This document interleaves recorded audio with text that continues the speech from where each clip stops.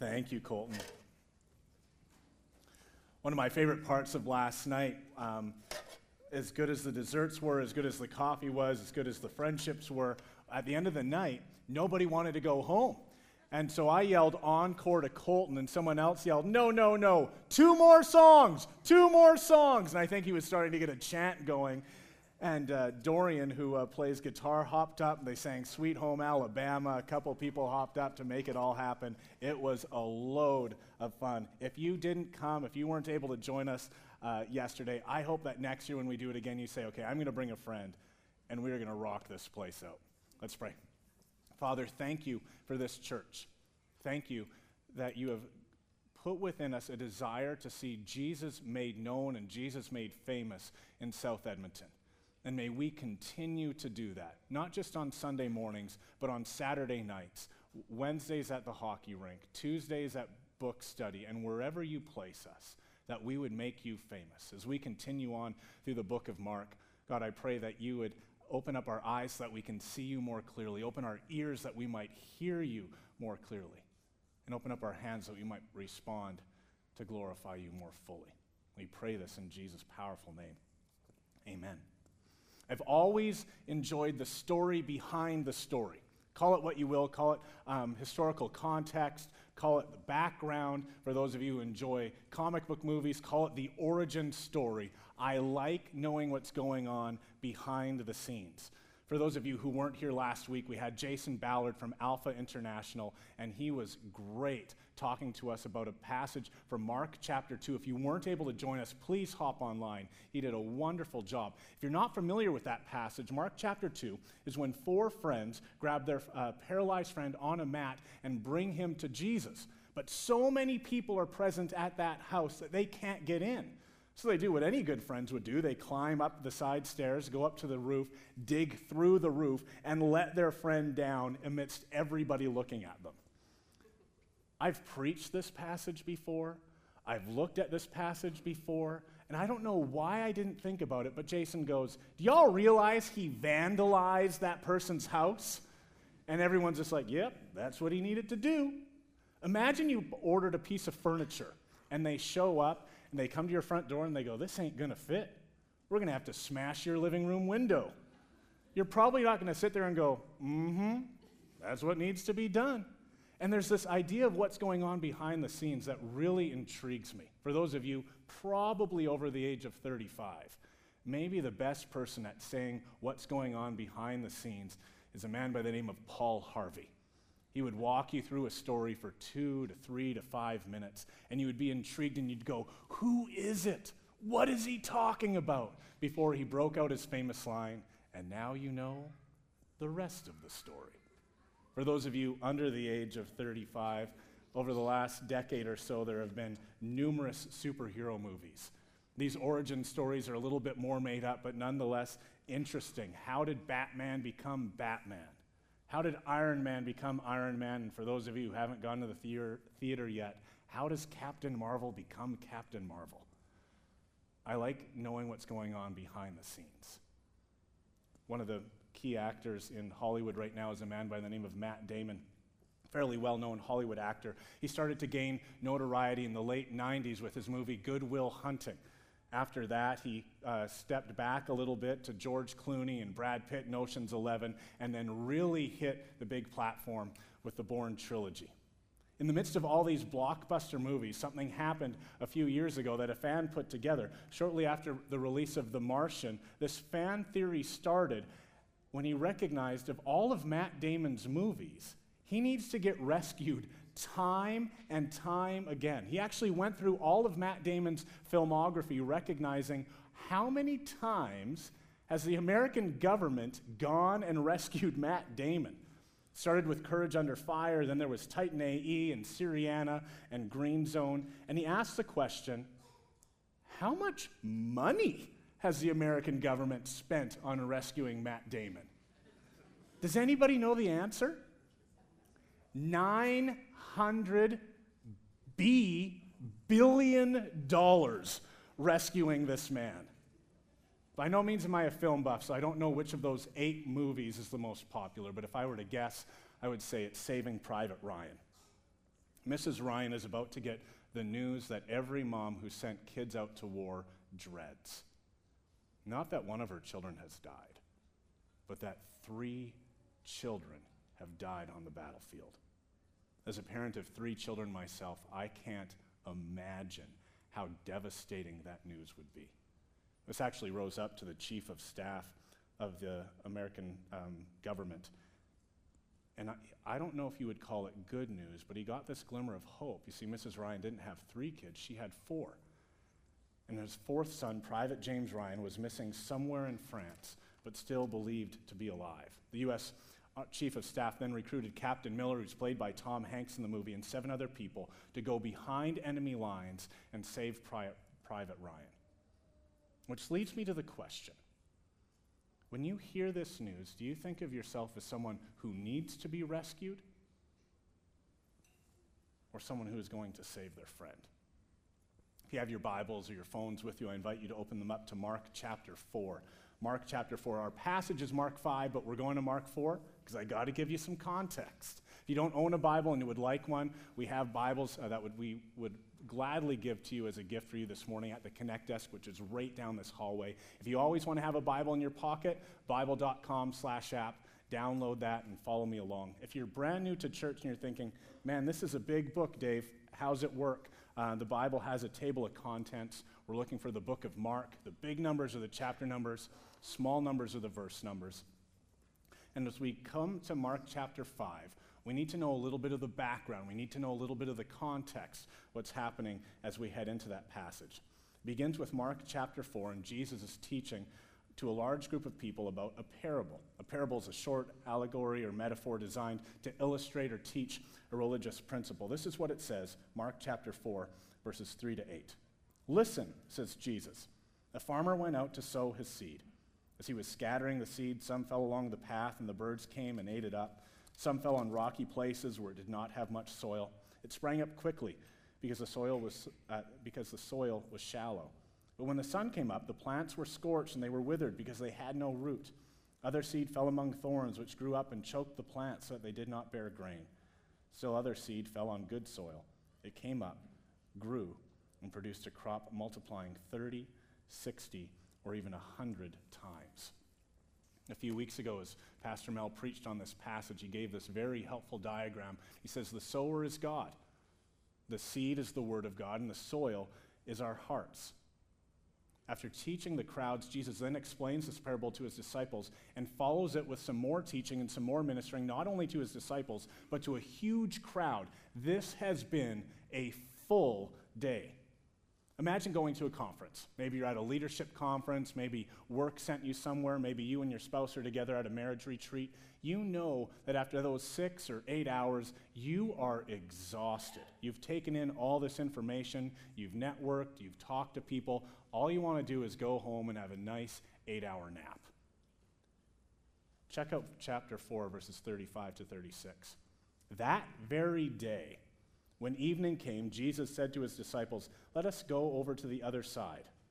Leaving the crowd behind, they took him along just as he was in the boat.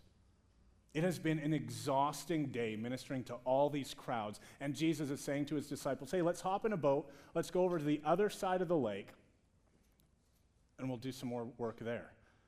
And the guys must have been thinking, Jesus, it's a 30-minute boat ride, probably closer to an hour. We don't have time for this. 2 weeks ago, Mel talked about what happened on that boat ride. A ferocious storm comes up so much that these seasoned sailors actually think they're going to die. It's a test. Jesus wants to see if the disciples have good soil in their hearts. And the disciples, at this point in time, fail. Take a look at how chapter 4 ends. They were terrified after Jesus calmed the storm and asked each other, who is this? Even the wind and the waves obey him. For most of us, that would be enough action and adventure for one day. But the day's not over. Mark chapter 5, verses 1 to 5. They went across the lake to the region of the Gerasenes. When Jesus got out of the boat, a man with an evil spirit came from the tombs to meet him. This man lived in the tombs, and no one could bind him anymore, not even with a chain, For he had often been chained hand and foot, but he tore the chains apart and broke the irons on his feet. No one was strong enough to subdue him. Night and day among the tombs and in the hills, he would cry out and cut himself with stones. Again, think about the day they've just had. Ministering all day, almost dying in the middle of the lake. And then they arrive, and in the middle of the night, this man who's demon-possessed comes running up to them, screaming. The disciples want to have no part of it. If I was there, I'd say, Jesus, it's been a good day. I need some personal time. If you're taking notes, the first part of our outline we're going to call enemy territory.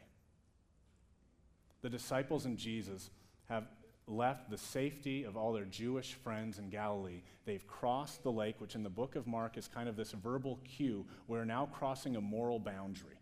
And they're going into the land of the Gentiles. The Gentiles are anybody who's not a Jew. And I find it interesting that the disciples are never mentioned in this passage. We don't actually know why. I'd imagine they left the boat. I'd imagine they were following Jesus, but we don't know for sure. What we do know is the disciples are never mentioned. They take a back seat into the story of Jesus talking to a man who is demon-possessed. My guess is they don't want to have anything to do with these unclean people. At least when they were ministering to the Jews, they could say to themselves, the Jews are one of us.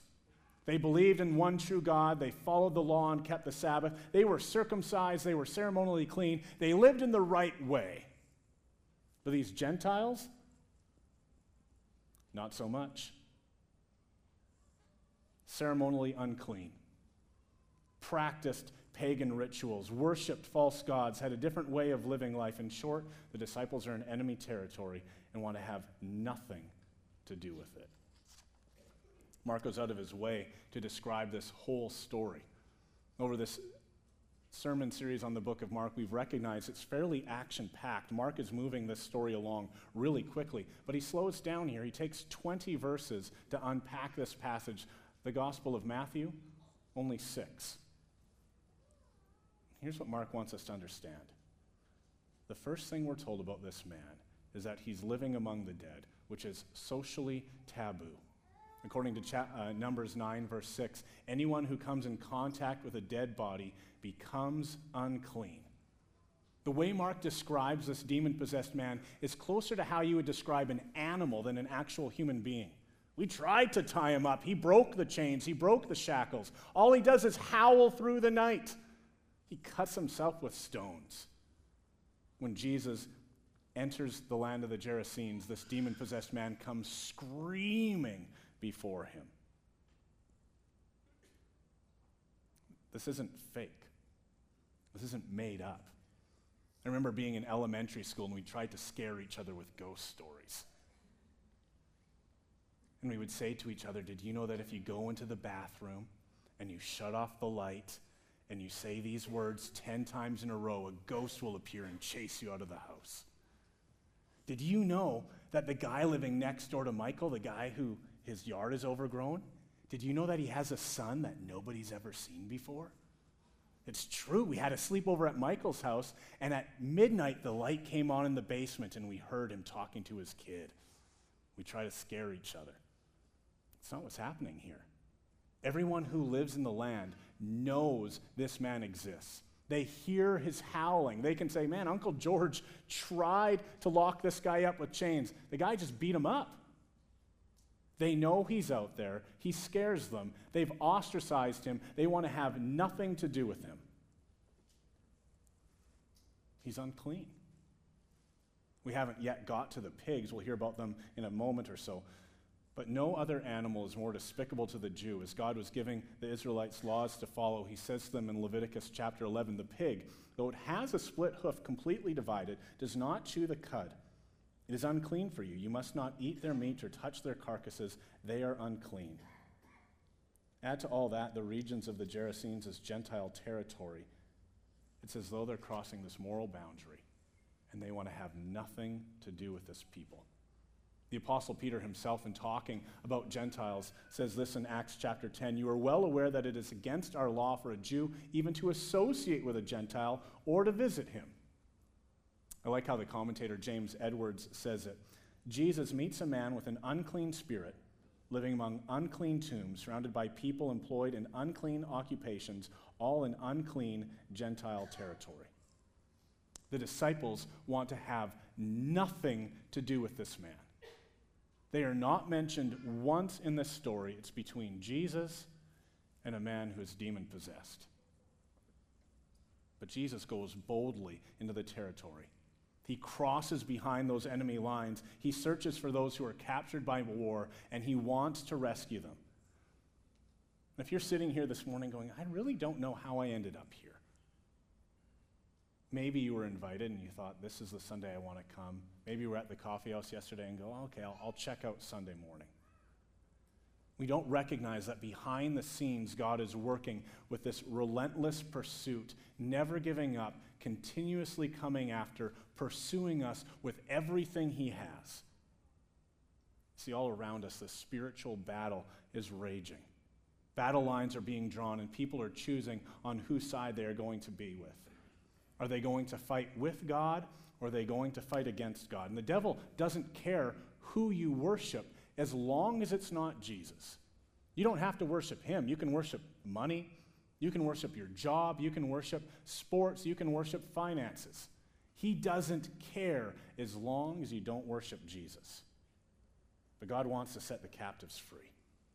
He wants us to be in awe of his power, his work, his love, the salvation. It's a power struggle, and the enemy has no problem taking hostages. Which leads us to the second part of our outline. Prisoner of war. This is verses 6 to 13. When he saw Jesus from a distance, he ran and he fell on his knees in front of him, and he shouted at the top of his voice, "What do you want with me, Jesus, Son of the Most High God? Swear to God, you will not torture me." For Jesus had said to him, "Come out of this man, you evil spirit." Then Jesus asked him, "What is your name?" "My name is Legion," he replied, "for we are many." And he begged Jesus again and again not to send them out of the area. A large herd of pigs was feeding on the nearby hillside. The demons begged Jesus, "Send us among the pigs. Allow us to go into them." He gave them permission, and the evil spirits came out and went into the pigs. The herd, about 2,000 in number, rushed down the steep bank into the lake and were drowned. At some point, I think we need to acknowledge how ridiculous this story is. I think most of us in this room can go, that teaching about the soil, I can get behind that. Some soil is really hard and the Word of God doesn't penetrate. That makes sense. Some soil is a little bit shallow. The Word of God lasts a little time and then gets choked out. That makes sense.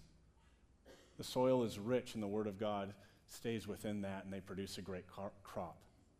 That makes sense. We can understand a ferocious storm because most of us have driven from Calgary to Edmonton in a winter storm and go, that makes sense. But a demon-possessed man who screams at the top of his lungs, who Jesus casts demons out of and sends them into the herd of pigs, we go, I don't know. Most of us probably haven't seen a man demon-possessed. Most of us probably haven't seen a herd of livestock go down a steep cliff and drown. If you're a little skeptical, don't worry, it only gets more difficult. In the next passage, Jesus is going to raise a little girl back to life. A woman who has been sick for years, has no hope left in life, has no money left, hears about Jesus, this miracle worker, reaches out and just touches him and is immediately healed. If you're sitting here this morning a little bit skeptical, thinking, wait a second, do these people who I'm sitting with actually believe this? We sure do. I'm not asking you to make a decision today, although if you want to, I'd be happy to talk. But there comes a point where we wrestle with who Jesus is. Is this book, more than 1,000 pages long, just a well-fabricated lie?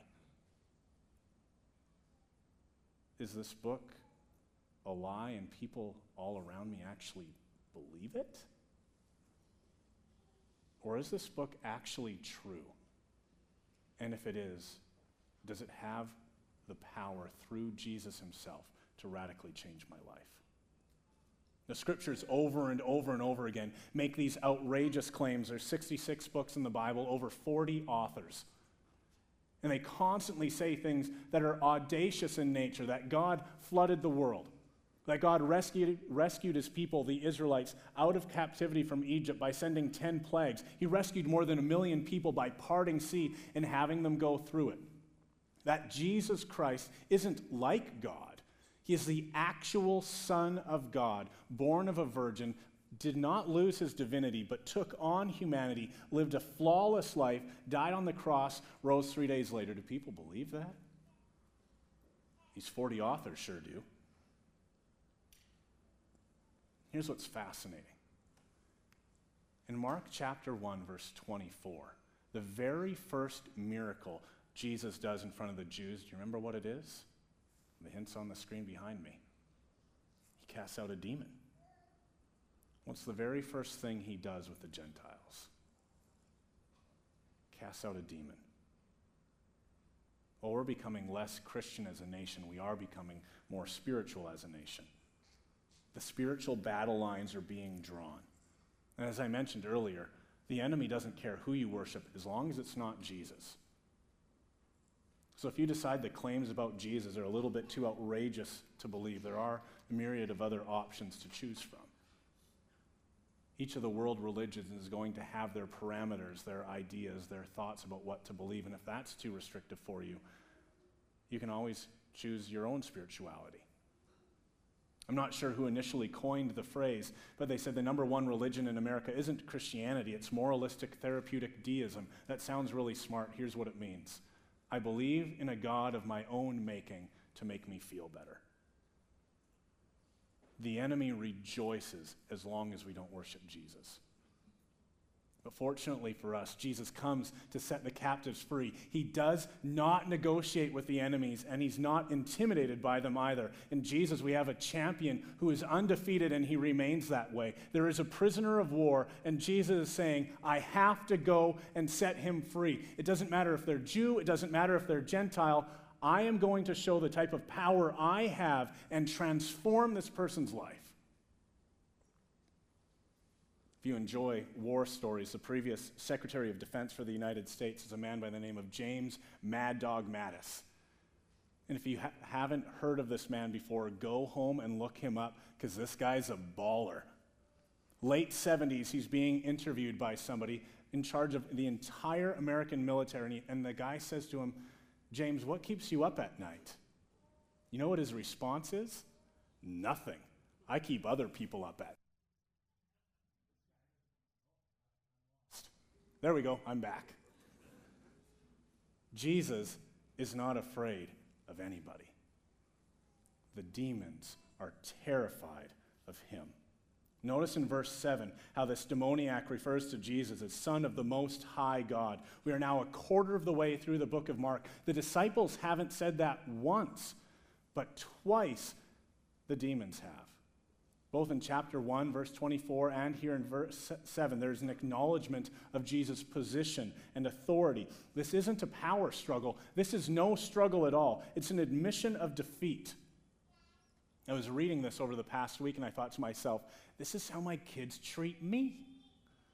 I wish I was making this up. It's Tuesday night. It's supper time. I'm sitting down, my 3-year-old is beside me, my 5-year-old's across from him, my wife and my 1-year-old in her high chair. We're eating supper, it's casual, my 3-year-old stands up and he smacks me across the head. My wife starts laughing, as you have. I was not. I didn't ask him to eat his veggies, I didn't say no toys at the table, it was casual conversation and BAM! Smoked Dad. Got him.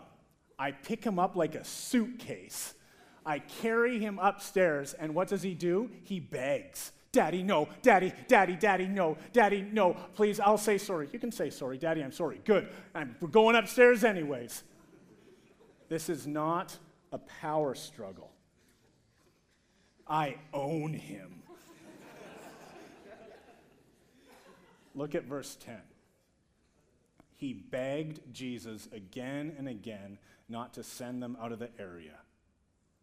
There's no power struggle. You lost. You've been defeated.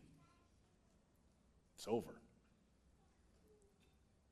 The book of Mark is originally written in Greek and makes it a little bit difficult for us as an English audience to pick up the nuance here, but there is over and over in this passage a strong military theme taking place. In verse 9, the demoniac makes the comment, "My name is Legion." Legion is a common term for both Greeks and Romans as a defined military unit of 6,000 infantrymen. Jump ahead to verse 11, and you hear about this herd of pigs. The word herd is used to describe a band of military recruits. Verse 13, the idea of giving permission. The commander would dismiss the troops to go and enjoy life. Also in verse 13, they rushed down the steep bank. The idea here is to charge into battle. What's the big deal? Why all this language? There's a spiritual battle for your soul, and it is raging all around us. I asked a question at the beginning of the message.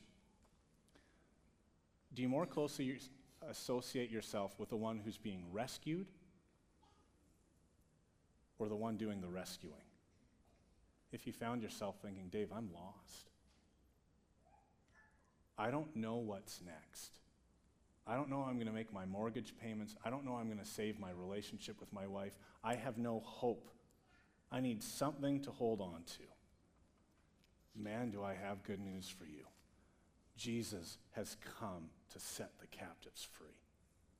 Do you see the beauty of this passage? Jesus is entering into enemy territory, meets a man with an unclean spirit among unclean tombs, surrounded by unclean people, working in unclean occupations, and he says, my paraphrase, "Be clean!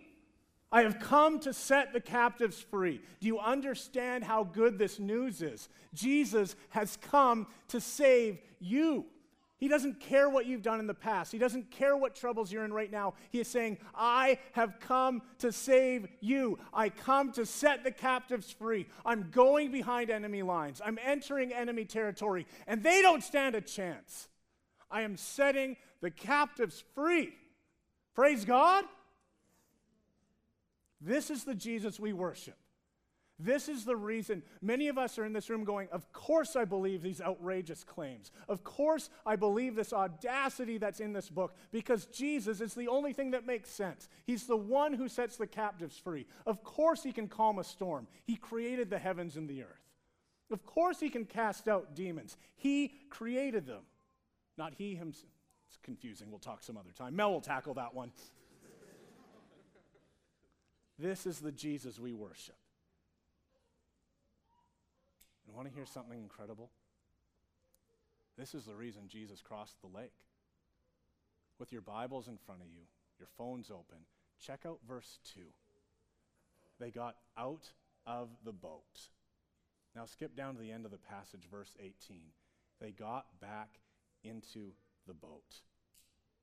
There was no other reason he came. Jesus came to save you. He came to save me. He came to save all of us in this room. If you're feeling lost and you're thinking, I just want to talk to somebody, I'm going to be sitting right there after the service. I would love to talk to you. Before we move on, about a year ago at this time, I was asked to have Q&A with our grade 5 and 6s. They asked some wonderfully theologically robust questions. And one of them said, what about the pigs? I had to look that one up. Did you know pigs can swim? True story. I was actually thinking about showing a video of pigs swimming, and then I thought in this moment of pride, what if people think Dave's sermon was okay, but the video of the pigs swimming, fascinating. Here's why that's important. Demons are here to destroy God's creation. The demons were destroying that man. The demons destroyed the pigs. And Jesus has come to set us free. Enemy territory, prisoner of war, light in the darkness. Listen carefully to these next 4 verses, because there's a surprise here. See if you can pick it out. Verses 14 to 17. Those tending the pigs ran off and reported this in the town and countryside, and the people went out to see what had happened. When they came to Jesus, they saw the man who had been possessed by the legion of demons sitting there, dressed and in his right mind. And they were afraid. Those who had seen it told the people what had happened to the demon-possessed man and about the pigs as well. Then the people began to plead with Jesus to leave their region. Did you catch it? Total transparency, it took me about 3, 4, 5 reads before I saw it myself. The people are more upset that the demoniac has been healed than that the pigs were killed. Here's what the people are saying. We've already dealt with that guy. Thanks a lot, Jesus, for bringing him back. We locked him up. We ostracized him. We put him away. We put him in chains and shackles. He wasn't bothering anybody. We heard some weird howls, whatever. But now we got to deal with him again. Thanks a lot. The pigs are almost an afterthought. Do you have any idea what the death of 2,000 pigs meant for that community? With the drowning of all those pigs, it would have completely polluted their water source. The water would no longer be drinkable for other livestock. They wouldn't be able to use it for cooking. They wouldn't be able to use it for cleaning. It would have taken weeks, if not months, for that to clean up. For those of you who don't spend much time on the Alberta Pork Report, shame on you. I don't know what you're doing in your spare time. As of February 2019, the average hog was selling for $150 a head, which means this is an economic hit of $300,000. And if you're sitting there going, well, what's the big deal? There ain't no insurance in the first century. More than that, it gets worse. It's not like this was one family that was financially devastated. In the first century, farmers worked together. This was probably 5 or 6 farmers all working together who had hired a shepherd to take care of their pigs, and all of them were gone. This devastated not only those 5 or 6 families, it devastated the community in which meat was a delicacy, and they no longer have any. With all of this in mind, the economic and cultural disaster, the people were more upset that the demoniac has been healed than that the pigs were killed. This isn't a reverent fear of Jesus. They want nothing to do with him. Get out of here, Jesus. But there's one person who expressed great interest. Verses 18 to 20. As Jesus was getting into the boat, the man who had been demon-possessed begged to go with him. Jesus did not let him, but said, "Go home to your family and tell them how much the Lord has done and how he has had mercy on you." So the man went away and began to tell in the Decapolis how much Jesus had done for him, and all the people were amazed. Over the course of this message, I've referenced a couple of Mel's previous sermons. The beginning of chapter 4, Mel talked about the parable of the sower. 2 weeks ago, we talked about the disciples in the boat. And the reason I brought that up isn't just for context, as important as that is. But the healing of the demoniac answers the question that has been lingering since the beginning of chapter 4. Who is the good soil? Who are the people that will produce a good crop 30, 60, or 100-fold? After a long day of teaching, Jesus gives the disciples a test. We're going to hop in a boat. We're going to sail. Jesus allows that storm to take place to see, are the disciples going to respond the way they should or not? As Mel talked about 2 weeks ago, the disciples failed that test. Jesus had to come and rescue them. Then arriving among an unclean people with an unclean occupation to an unclean man living among unclean people, who is the good soil? The man who is demon-possessed. His heart isn't hard and reject the gospel. His heart is not shallow and he walks away from the gospel after a week. His heart has not been such in that things of this world come up and choke out the gospel. He is the good soil that produces 30, 60, and 100-fold. Look at the very last verse. All the people are amazed. The disciples need constant attention. The man goes straight out to preach and is commissioned even before the disciples are. He's the Gentile missionary to Gentiles. The disciples need to be reminded of Jesus constantly about his power through natural calamities, through supernatural opponents, while this man demonstrates the quality of a true disciple, one who has faith in Jesus' power and proclaims it fearlessly. And the people were amazed. Jesus has come to set the captives free. Do you notice where Jesus puts him to work? Right where he is. Sometimes there's this fear, if I commit myself to Jesus, he's going to send me to another country. Maybe, but I doubt it. Going back to that opening question, do you see yourself as the one who is lost or the one on the rescue mission? If you see yourself as someone who wants to go out and rescue people, Jesus isn't sending you to a faraway country, although he might. He is sending you where you already are. He is sending you to be light in the darkness at work, to be light in the darkness to your family, to be light in the darkness in your neighborhood. He is sending you out to the hockey rink, to the soccer dressing rooms. He's sending you out to book clubs, to parent nights, to coffee shops, to drama classes. He's sending you out to the golf course. He's sending you out to PTA meetings. He's saying, wherever you are, be my light. In a previous environment I was a part of, there was a couple in our church who thought, you know what, we're trying to get involved in the community. We're going to be part of the local seniors center. And they slowly started inviting people from our church to join them at the senior center. And they slowly invited people from the senior center to join us at church. It took about a year.